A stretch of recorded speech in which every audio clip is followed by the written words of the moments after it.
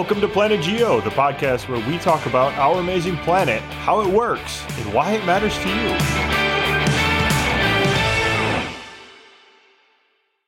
Christoph, hi. What? How you doing, doctory? I think I should transition to being called Professor Reimink by you. Don't you think that's appropriate? Wait a minute. I would so much, if I was in your situation, I would so much rather be called doctor than, but no, actually, I understand because, you know, we all know who the real doctor is in the Reimink household. It ain't you. That's true. That's true. Who was it? Was it Andrew said at our wedding? He said, "Will the real Dr. Reimink please stand up?" That was just the best line. Once in a while, Handy Andy can come up with a funny line. That was great. Such a good one. Such a good one. So true, you know too. What? It's very true. I mean, let's be honest. So it's very true. I understand. You now I know why you want to be called Professor Reimink. Yeah, to differentiate between, Dr. Reimink. I had a funny I had an exchange with one of our neighbors who, I forget what happened, some minor, kind of injury thing. And I just sent a text saying, "Hey, everything all right? Just remember, we have an ER doc in our house. If things come up, you can come over." And he responded with, "Oh yeah, we got such useful neighbors. I always forget you guys are so useful." And I was like, well. One of us is useful. Yeah, what exactly is your use? Yeah, exactly. He responded with a good one. He said, "Well, if I need somebody to help geolocate something, I'm sure you could maybe help." And I don't think you could, though. And I was like, I think Google's got that really under control. Yeah, you're actually quite useless. More useless than the average human, actually. Yeah. You're not very handy with anything. You don't have you actually are. I'm hold really on. Well, okay. Coming to realize this, you're not a very handy person. Well, I don't know about not handy. I can do stuff. You know what you are good at? Okay, you're good for sitting on my front porch, drinking a couple beers, and having fun, interesting, intellectual conversations. You're good for that. That's my main contribution. Yeah, that's my main contribution. You know what, Chris? Other than that, it's about it. You've got to come. You got to come to our house because I've been doing some project stuff. It's not like handy, fixing stuff, but I've got some cool projects that I'll show you. Been making. All right, I want an example though. What are you doing? Well, we've got the rock saw, so I'm always making rock stuff. Oh yeah. You're good at that. I will say that you are good at that. You go see some of the ones we made recently. They're freaking awesome. Some of the Unk Papa. I cut some of that Unk Papa that we collected a decade or more, well, way more than that ago, and it is. This stuff, Chris, is just so beautiful. I've got a set of 4 bookends of the really pink and white and purple, like the really finely laminated, colorful stuff with all the faults. And I've got them oriented vertically, and they're like a set of 4 that all match, and it's just beautiful. Really cool stuff. So we got to go back to the Black Kettles and get more. Absolutely. I don't know if I'll do that, though. I don't want to brave the rattlesnakes like we did. The pit of vipers over there. It was a bit much. Hey, so what else are you good at, though? We had a big oak tree. Well, we had a maple tree and an oak tree come down. They were like leaning over the garage and this kind of stuff. So unfortunately, Chris's stump service wasn't available at the time. So we had somebody else come and cut them down. But I have a couple of the stumps and I've been making side tables out of them. So cut them into shapes, and a couple of them, they kind of split. So I've had to put some dovetail ties in there, and I think they're turning out pretty well. At least my wife is impressed with them. So, do you use a chainsaw for that then? Yeah. Well, we talked about this with the batteries thing. I got I got an electric chainsaw it doesn't. Is it a 14-inch bar through, on it? What's that? Is it a 14-inch bar on that? Yeah. Or did you get a bigger one? No, 14-inch. It's one of the little. It's like a trim one, so it's a little underpowered for the bigger cuts. It just takes a while to work its way through, but it does the job. And then I trim it up, and then I got a router and sander and all that kind of stuff. So, surprisingly, though, that chainsaw it's impressive, isn't it? It does a really good job. I mean, we had a big limb come down from one of the catalpa trees in our yard, and I just chopped that thing up really quickly, super quick. And it's all less than 1 or 2 inch. What kind of tree did you say? It's a what catalpa. Kind of tree is that? It's a Catalpa. It's like those ones that grow the big bean stalks, like the huge little beans. Well, I know of trumpet vine grows those. Yeah, sort of similar to that. It's not in the west or the Midwest part of Pennsylvania. It's in the eastern part where it kind of remains humid a lot longer. We have them. So we have a couple in our yard. they're really pretty trees. They hang onto their leaves a lot longer than normal trees around here, and they look a little scraggly though. and they have their limbs fall off like a lot more frequently. I just don't think they're not like a big robust oak tree or something. Okay, so it's kind of a softer wood then? Yeah, for sure. Oh, okay. All right. Really kind of spongy. Right. Cool. Anyway. Good. Wow. I mean, well, so I'm very handy. I'm very good at making stuff. I don't know. Our listeners still don't have a clear understanding as to what you're actually good at. I think maybe we can put a pin in. Oh, are you though? Explaining, Chris, I'm very good at explaining the greenhouse effect. How about that? Okay. Well, that remains to be seen. We're good segue, Jesse. Thank you. That's what our episode is all about today. We did this a long time ago, almost 4 years ago, Jesse. We cut this episode, and we just want another crack at it, because we're a little bit better at podcasting now, but we also have another idea. So why don't you tell everybody about that? Yeah, so what we've basically done is recorded this episode and a bunch of other ones that are kind of in Earth's climate, the category of Earth's climate. 5 episodes. We're recording images that go along with them, and then we've kind of put these together in an audiobook that you can find with images on our app, on the Camp Geo app, and we're offering it for sale for a couple bucks there right now. So if you go there now, you can get this episode, which we've removed all the discussion of the images because in the podcast forum, we can't provide you with those images. But if you go to our Camp Geo app, you can see the images that, really help, at least to our mind, really help convey these ideas across about this topic. That's right. And also our discussions around the images too. Yeah, absolutely. That will not be a part of the podcast thing. It'll be a part of the Camp Geo kind of umbrella. So go to our Camp Geo app and you can get the images. You can get these episodes kind of in an order that makes sense and kind of a nice workflow around it. And it's a couple hours of content with all the images, just like all the other stuff on our Camp Geo app has. So that's where that is. Chris, you can go there, download that. But like you said, we did this episode before. It was episode number 3, I think, of Planet Geo. And we went back and re-listened to it recently. Couldn't get very far. And, we've gotten better. But, no, I know, Chris, I called you and I was like, so we made this plan, like, hey, we're going to go back and listen to this handful of episodes, just see what we think. And I called you, I think a couple days later, and was like, so how far did you get? And you go, nah, I mean, I started it and then I had to turn it off. I think I got like 90 seconds in and I'm like, I can't do it anymore. Yeah. We're like, ooh. This is painful. The thought here is like, we've also learned a lot. We've thought about this. We've come up with different analogies. We've used different analogies for this. So the point here of this episode is to talk about the greenhouse effect, really just like the basic fundamentals of the greenhouse effect, because it's really important. It's simple. It's actually quite simple, but we want to like hammer that part home before we start talking about other stuff to deal with. Earth's we climate. Figured this was the best kickoff point for a small series on climate from a couple aging geoscientists.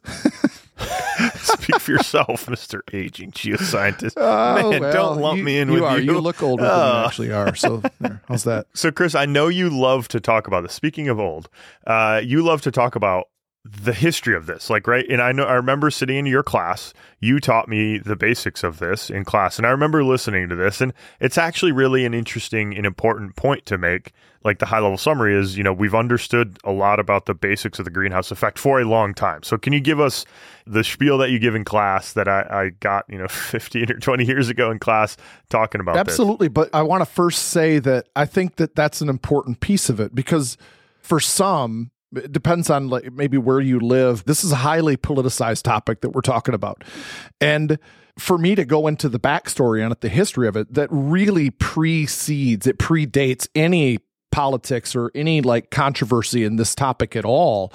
I mean, it really predates drilling for oil. So, like, it predates burning most fossil fuels. I mean, okay, coal. Yes, but like, the basic science behind the greenhouse effect has been solved for a really long time. And so, to me, it's important to establish that as, look, this is really credible, and it's been credible for a long time. I mean, this is not a part of the climate debate, if you will, if there is a debate. This is not a part of it. So that's why I do it. So let's go back into this. I mean, we have to go back, 200 years, over 200 years ago, actually, to the early 1800s. And they were able to measure the heat trapping ability of carbon dioxide. And to me, that's amazing. that back 200 years ago, with the lack of technology and the lack of scientific knowledge that we had, they were doing this then. And that's pretty amazing. So it really started in the 1820s with a guy by the name of Joseph Fourier. He's a French scientist. And I think I pronounced that correctly. It wasn't as bad as asphalt. Let's put it that way. Right. Oh, yeah, no, I'm embarrassed about that. But he started to calculate Earth's heat budget.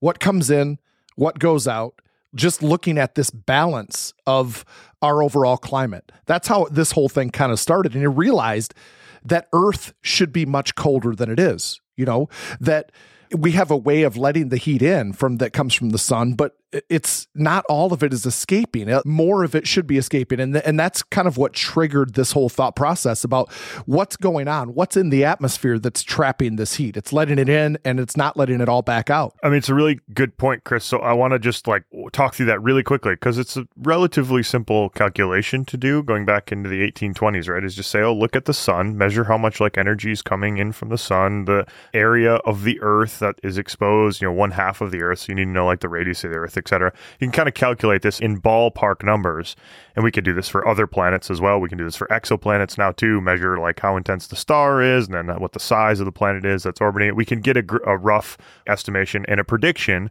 of what the surface temperature should be. And Earth's surface temperature, as you said, is too hot. So why, right? So I just wanted to talk through how those calculations are kind of being done. It's a really important first order fundamental thing. And what they found is that these gases, and we're going to focus on carbon dioxide today in this episode, but there are gases that trap heat, kind of like a greenhouse does. And that term was coined way back then, actually, which is, I think, a pretty interesting thing too, that the greenhouse effect, it's a similar process, right? It's a similar process as to why you get in your car and you drive to the grocery store, let's say, or you go somewhere and you park in a parking lot on a hot summer day with the windows up. You come back into your car and it's much, much hotter. It acts like that greenhouse. It lets the heat in, but it doesn't let it all back out. It's not a perfect analogy because a greenhouse and a car and the way these things work is they suppress convection, which obviously our atmosphere doesn't do, but the mechanism is the same. In terms of letting the radiation through the window, then something happens to that. We're going to talk about that in this episode. And then that re-radiation is not allowed to pass back through. It's a different energy. It's a different wavelength, and it's trapped. And that's really how these gases work in our atmosphere also. So, Chris, really quickly, before we get into, that trapping and re-radiation, before we get too far down that path, because we have a great image that kind of shows this, a GIF that kind of represents this thing. But before, let me just tidy up the history, because, again, you said measurement of these things was done, again, in the 1800s. Absolutely right. John Tyndall was one of them who measured in the 1860s the ability of CO2 specifically to trap heat and took a bunch of gases that we know are in the atmosphere and measured this heat trapping ability. And the way that this calculation goes is say the key point is that molecules absorb energy. You can kind of think of the atoms being held together by springs, and those springs are kind of bouncing back and forth. And if they get hit by a photon, any kind of particle or wave of energy, they can get excited and then they re-release energy. So they get excited, they vibrate quicker, but they vibrate in certain dimensions in certain ways that give off certain amounts of a particular brand of energy, a particular flavor of energy, which is not always the same as the one they absorbed. So you can measure this, you can irradiate or hit CO2 with a light source and then see what kind of energy gets re-radiated out, what flavor. You can measure that spectroscopically. So they kind of calibrated CO2 and oxygen and nitrogen and saw, oh wait, CO2 has the potential, if the system works the way we think it does, like the greenhouse effect, CO2 has this particular heat trapping ability. Right. And you said, John Tyndall in the 1860s, he was the one that was able to actually quantify this. He was able to put numbers on the ability of carbon dioxide and other gases also to trap heat. That blows me away. I have such a deep level of appreciation for that kind of work that was done under those circumstances. It's just mind-boggling. It's really physics work, Chris, right? This is physics. This is fundamentally, making these measurements in a lab, all the physicists working out the structure of the atom and all this kind of stuff. It's a physics problem. And this is now the physics of the Earth. And we as geoscientists sort of take the physics and apply it to the Earth, which, is what we're going to do now. And the fundamental process is the analogy of your car. So light is coming in and it's passing through your window pane, your window screen, and that is Earth's atmosphere. Light passes through there, and it has a particular flavor of energy that allows it to pass through. Then the light hits the Earth or hits your car's dashboard, and the molecules and the bonds in there absorb that energy, that light energy, and then they get excited and they re-radiate it. But they re-radiate it as a different wavelength of what's called infrared radiation. It's light energy, part of the energy spectrum, and it gets re-radiated. That stuff now does not completely pass through the atmosphere or your car windshield. So now it goes up and hits your windshield, and it can't pass through that. It hits those molecules and gets reflected, some of it at least, gets reflected back down, back into your car, or if we're talking about the Earth, back in towards the surface of the Earth. And so we get all of the light transmitted down. Once it hits the Earth, it gets re-radiated back up, but it's a different flavor. Some of that flavor gets reflected back down and kind of bounces back and forth, and it's ultimately trapped in your car, or if you're on the Earth, underneath of the atmospheric layer. That's fundamentally what's going on here, is that visible light passes through, longer wavelength, infrared does not, and it's that conversion that's really the key. All right, so I want to take a crack then, Jesse, at just kind of explaining the science behind how the greenhouse effect works. And in order to do this, we really kind of need to just follow radiation coming from the sun. So we're going to focus on, because our sun emits all of it. It emits the entire electromagnetic spectrum, but we only need to focus on visible light and infrared, to put it bluntly, infrared radiation. Well, what happens, visible light and shorter wavelength infrared will pass right through our atmosphere. It passes through these greenhouse gases. It's basically transparent to them. It's invisible to them. And so they pass right on through, and then they get absorbed much of it anyway, gets absorbed at the Earth's surface. Well, what happens then is, and this is really important part of the process, is the Earth's surface gets warm. So some of that energy that comes in is transferred to the Earth. It's just warming. But then some of that energy is re-radiated, but it's re-radiated differently, right? Because some of the energy is left behind in the surface of the Earth. And so it's a lower energy that gets re-radiated back off into the atmosphere. And that lower energy is longer wavelength infrared, these different photons. And that's an important piece, because those longer wavelength infrared, which is essentially heat, that longer wavelength cannot pass through these greenhouse gases in a way that the short wavelength could, or in a way that visible light can. And so those molecules, they just kind of absorb it, they soak it up, and then they re-radiate it in a completely random direction. So it might be radiated back down. And some of that, Chris, is, some of it gets re-radiated back down to Earth, and then it's just bouncing back and forth between the atmosphere and Earth's surface. And it's effectively trapped in the habitable part of Earth and keeping it nice and warm and cozy here. So, Chris, let me I want to just come back to that car analogy, because it's a really good one, right? The light's coming through the windshield. It's passing through, almost all of it, visible light passing through, hitting the car dashboard. It's exciting the molecules. They get re-radiated. Some of that is re-radiated as infrared radiation that can't pass through the windshield, or at least not all of it can, and it kind of gets reflected back and trapped there as heat energy.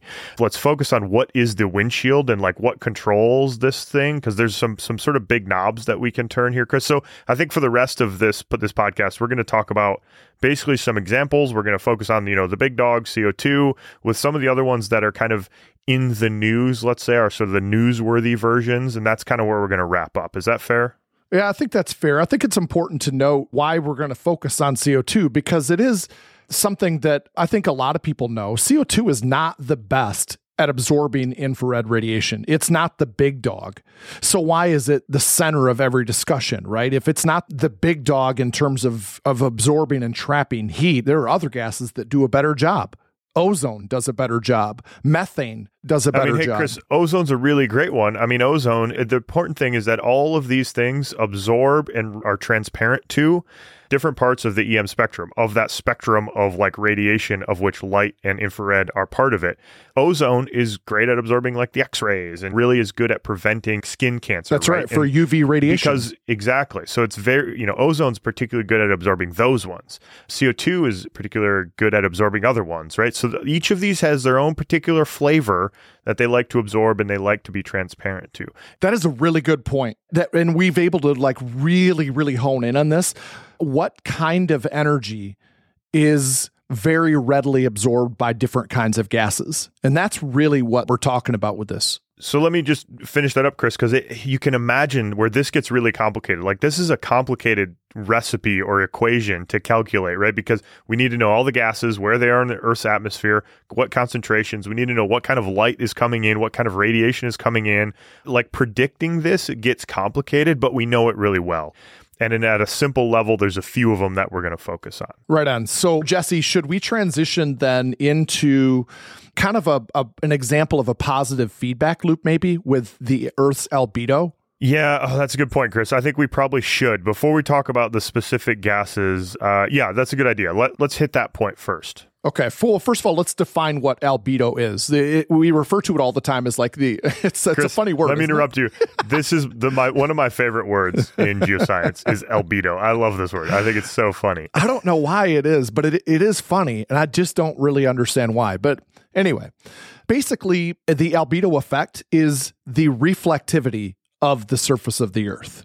For instance, certain colors absorb heat better. They absorb visible light. They absorb infrared radiation better, like dark. If you imagine walking on a freshly paved asphalt road.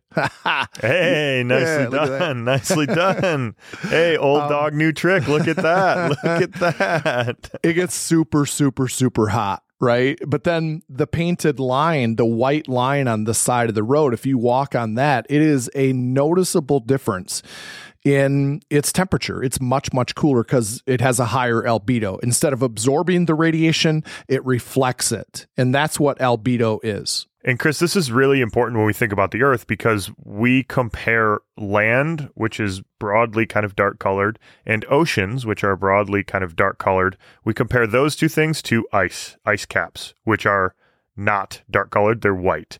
So if we think about how this works, the ice sheets are going to reflect a lot of that light. And what that means, reflect that light, means that there's no conversion. We're not converting to long wavelength IR. So we're not really doing the greenhouse effect, or at least we're decreasing the amount of greenhouse effect that's happening because the light is not being absorbed and re-radiated. It's kind of just being reflected off. Now, this is a feedback loop and a really important one, Chris. And so the loop is kind of simple, I think. If you grow the ice sheets, you reflect more light.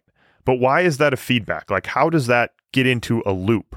Yeah, it's a loop. It's a positive feedback loop because if you drop temperatures, ice sheets grow and expand. That increases the albedo, which further feeds into cooler temperatures. So it's a positive feedback loop. Yeah, because more ice means less greenhouse effect, which means cooler, which means more ice, which means less greenhouse effect, which means cooler, et cetera, et cetera, et cetera. And that's how we can get into things like snowball Earth events that have happened in Earth history. Yeah, right. Because if that incoming radiation gets reflected instead of absorbed, then it is transparent on its way out. It's transparent to these greenhouse gases because the radiation didn't get changed. It didn't get absorbed where some of it gets left behind and some of it gets re-radiated and then trapped. That doesn't happen with reflection. The radiation is unchanged. Chris, the analogy here is when you put those little panels, those silvery panels, these used to be really popular in the 90s, I think, a little bit in the early 2000s. I see them all the time, Jesse, with people that backpack. I see them all the time. Oh, yeah. Okay. So you put a little reflective surface in your car underneath your windshield over your dashboard, and that's what this is doing. It's reflecting the light out so that there's no conversion. It's just reflecting that wavelength. The same exact wavelength that came in is reflected right back out. There's no conversion going on. Just what happens when you put a mirror right there. So that's what's going on. And that's a really important, like, positive feedback control. And this is why we worry about the ice caps as a part of, we worry about the ice caps for two reasons as a part of climate change. One is they're changing the albedo. Two is that's a lot of water to dump into the oceans that can drive sea level rise. So there's two reasons. The main one is that this is a feedback loop and it can work in either direction. It can increase and get the climate cooler, or it can increase and drive the climate warmer in the way that we're worried about right now. Well, Jesse, it's a good time now to switch into talking about why is CO2 the big dog? Why is carbon dioxide on everybody's mind? It's not the most potent greenhouse gas out there. In fact, it's not even really close. I mean, water Water is so much more potent as a greenhouse gas than carbon dioxide. Methane is so much more potent. And, nitrous oxide is maybe the biggest of the big dogs. It's like a powerhouse at absorbing and trapping infrared radiation. It really comes down to the chemistry of burning fossil fuels. I mean, every single thing that we do, we are burning fossil fuels, whether it's coal for electricity, natural gas for electricity and home heat, propane, and then the different kinds of fuel for transportation, whether that be diesel, jet, or just your regular gasoline for your car. Chris, I just want to touch on one other thing. That CO2, I think people get a little hung up on the fact that it's very low concentration. So right now, we're at 420 parts per million or something like that. So what does that mean? 420 out of a million molecules in the atmosphere will be CO2. So only 400 out of a million. The rest of them will be nitrogen and oxygen and all the other gases that are in the atmosphere. The analogy that I like, Chris, for this is I'm at Penn State. We have big football stadiums. We have big football games. The analogy I like is that football stadium holds about 115,000 people. If all of those people were a molecule in the atmosphere, there would only be 50 people in that crowd that are CO2 out of 100 and some thousand. So not very many. And it would be hard, if you were a CO2 molecule, it'd be hard to find your other people if you weren't sitting right next to them. So it's a very small amount, but very impactful. It's a little counterintuitive that such a small concentration gas can be so impactful. And you don't have to go back very far. If you go back 100, maybe 130 years, carbon dioxide levels were at 280-ish parts per million. Now, within a very short period of time, because 100 years is not a long time, now we're at 420 parts per million. And there's no sign right now of easing that trend. It's that classic hockey stick. That's the key, the hockey stick. And we're changing by a lot. So we're going up only 200 parts per million, but that's a 100% increase. That's like a lot. Or it's not quite a 100% increase at this point, but it's a big increase, right? We're going up by 75%. That's a big relative increase. And given how good of a greenhouse gas CO2 is, it's certainly not the best, but it's a very good one. Given how important it is, as a greenhouse gas, that increase drives a lot of greenhouse effect, basically. That's right. So, but real quick, Jesse, I want to just explain just a little bit about the chemistry of burning these fossil fuels, right? The big three, natural gas, coal, and gasoline. They all have carbon as their basis, and natural gas and gasoline have hydrocarbons, carbon and hydrogen as a part of their makeup, right? Well, when you burn these in the presence of oxygen, the bonds break and rearrange, and what comes out, the major byproducts of burning these fossil fuels, is carbon dioxide and H2O. And water is not, even though it's very, very potent as a greenhouse gas, it's not a huge concern in this discussion because the water cycle doesn't keep that water that was created in the atmosphere for long periods of time. It may only stay in the air for, a few days at most before it changes and comes around in this cycle, right? But carbon dioxide is going to stay in the atmosphere from 100 to 200 years. It's really not the same discussion. And that's a great lead in, Chris. Really, we should talk about the other greenhouse gases because they come up and they are important. And some of them are really important to consider because we don't really know the end members. But carbon, CO2 remains the kind of the most important one. So let's finish up this episode by talking about some other greenhouse gases. And we're going to talk about things like methane or methane, depending on how you pronounce it, Chris. Don't say methane, please. Please. Okay. We got to talk about nitrous oxide, water vapor, and we already kind of discussed ozone a little bit as well. But methane, it's a really potent greenhouse gas, meaning the greenhouse effect, per molecule, it traps more energy than CO2, 28 times the energy of CO2.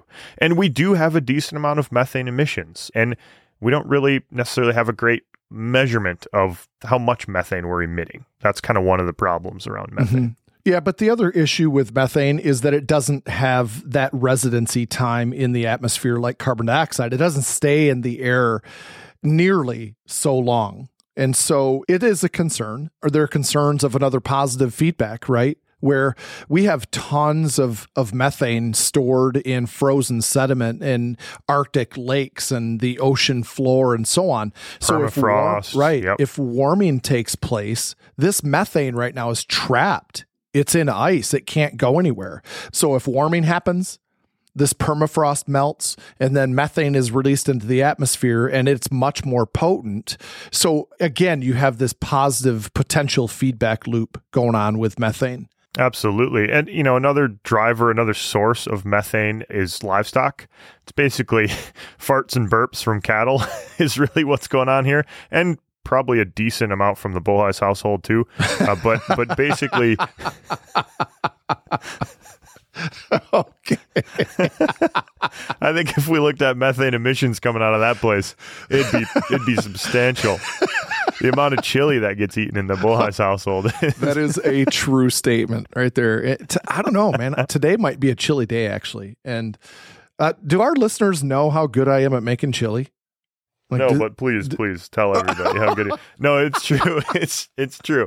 He is award-winning chili cook. I think, wasn't it? You and Jenny were not invited to come to one of the chili cook-off things because you kept winning. Was that the situation? We got to the point when we would show up, we were treated very rudely by the other competitors, and so we have not gone to any competitions in years since pre-COVID. We haven't done any chili competitions, but we would always win. So good. I mean, and we've made actually a fair amount of money. I mean, we're well into the thousands of dollars in terms of what we've won. Amazing. Chili cook-offs. Amazing. Yeah.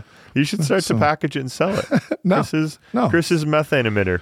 Hey, it's just one of the other things that I'm really good at, Jesse, and it's a long list, and we're still working on your list. It's a substantial list. I mean, there's so many things. It's unbelievable. Yeah, it is. It really is. Back to methane. Methane, another, big, actually unknown and kind of worrying source of methane is actually old hydrocarbon wells or wells in the ground that have been abandoned. I mean, here in Pennsylvania, the first oil well ever drilled was in Pennsylvania. And so we have huge amounts of what are called legacy oil wells, which are basically abandoned holes in the ground. Some of these leak all sorts of random stuff into the groundwater, and they also can emit methane. So methane can kind of be gurgling up through these things. And it's really hard to measure, so we don't have a great handle on how much methane is actually being emitted by human activities versus sort of normal biologic activities. I have a question for you then, kind of related to this thing. These flare stacks that you see in oil fields and so on, and natural gas fields, right? Do they do that? Do they burn the methane coming out of these flare stacks to convert it into CO2 instead of just releasing the methane into the atmosphere? Is that the reason for it? That's sort of most of it. You see these at landfills, there we go, that are venting the sort of methane that's being emitted by the decomposition. So yeah, they'll be venting those and sort of just burning them off is kind of what they do. I mean, the bigger ones where they have more of it, they'll trap it because you can sell it, right? Methane you can sell, and so they will do that as well. But methane is definitely sort of one to pay attention to. And then the last one, Jesse, is nitrous oxide, that I think is an important one because this is a staggering ability to trap heat that gets re-radiated back by the earth. It's 265 times more potent than carbon dioxide. So pound for pound, it's a beast. And nitrous oxide, I don't know, we've all probably experienced this before when we go to the dentist, right? With nitrous and the gas. I don't know. Yeah. I don't do well with happy that. gas. I'm just going to tell you. No. I don't either. I say things that are really not appropriate, but even more inappropriate. This is something that has become a bit of a rising concern also because of our agricultural changes that we've implemented. And so it's produced by agriculture, and it has a much longer residency time than methane does. It'll stay in the air for, 120 years. So it's on the order of carbon dioxide in terms of that. But it has a much, much lower concentration. And so it's not as big of a concern, I guess, as carbon dioxide. And again, coming back to the fossil fuels and the burning of those fossil fuels, that's what puts CO2 on everybody's mind. And I think, Chris, the other aspect of this, and we've touched on this as well, is the cycling part. So CO2, the reason CO2, just as kind of a summary here, the reason we focus on CO2 is because we know the carbon cycle on Earth, and it takes a long time for that drive up in CO2 to then turn in naturally to a downward trend in CO2. So there is a cycle, and that's what we're going to talk about in the next sort of couple chapters here of this book is the different carbon cycles and how they work. It's a really fundamental property of Earth, and humans are kind of getting in the way of this fundamental process, and we're disturbing it. That's the key, is both the fact that we're producing CO2 and we're producing methane, we're producing nitrous oxide, but also the fact that CO2 has this longer term cycle to it, and it just will take a long time for Earth to sort of re-regulate the carbon that's being put into the atmosphere. So that's a lot of the reason why we focus on CO2, I think. Yeah, you nailed it. Well, Jesse, I think that's a good kickoff point for this series on climate, just kind of explaining the background on the greenhouse. So I think that's we a did wrap. a bit better job than we did 3.5 years ago, or we'll almost 4 see. years ago now. I mean, we have gotten better. There's probably still some room for improvement, but we've gotten better, that's for sure. Yeah. Right on. Hey, that's a wrap for this episode. As always, you can find information about us at our website, planetgeocast.com. Head there. You can subscribe, like, support us. You can support us. Let me double click on that. There's a donate link right there that you can support us with. You can also head over to our Camp Geo app. You can just search in your app store for Camp Geo. There you can download all of our content. You can learn Camp Geo, basically audio discussions like this with images for all the basics of geoscience. And we have our Yellowstone and Grand Canyon books for sale there as well as the climate book, which is kind of a extra content related to this podcast and a few others, kind of put together with some images in it. So head over there, send us an email at planetgeocast@gmail.com for any questions you have. Cheers. Peace.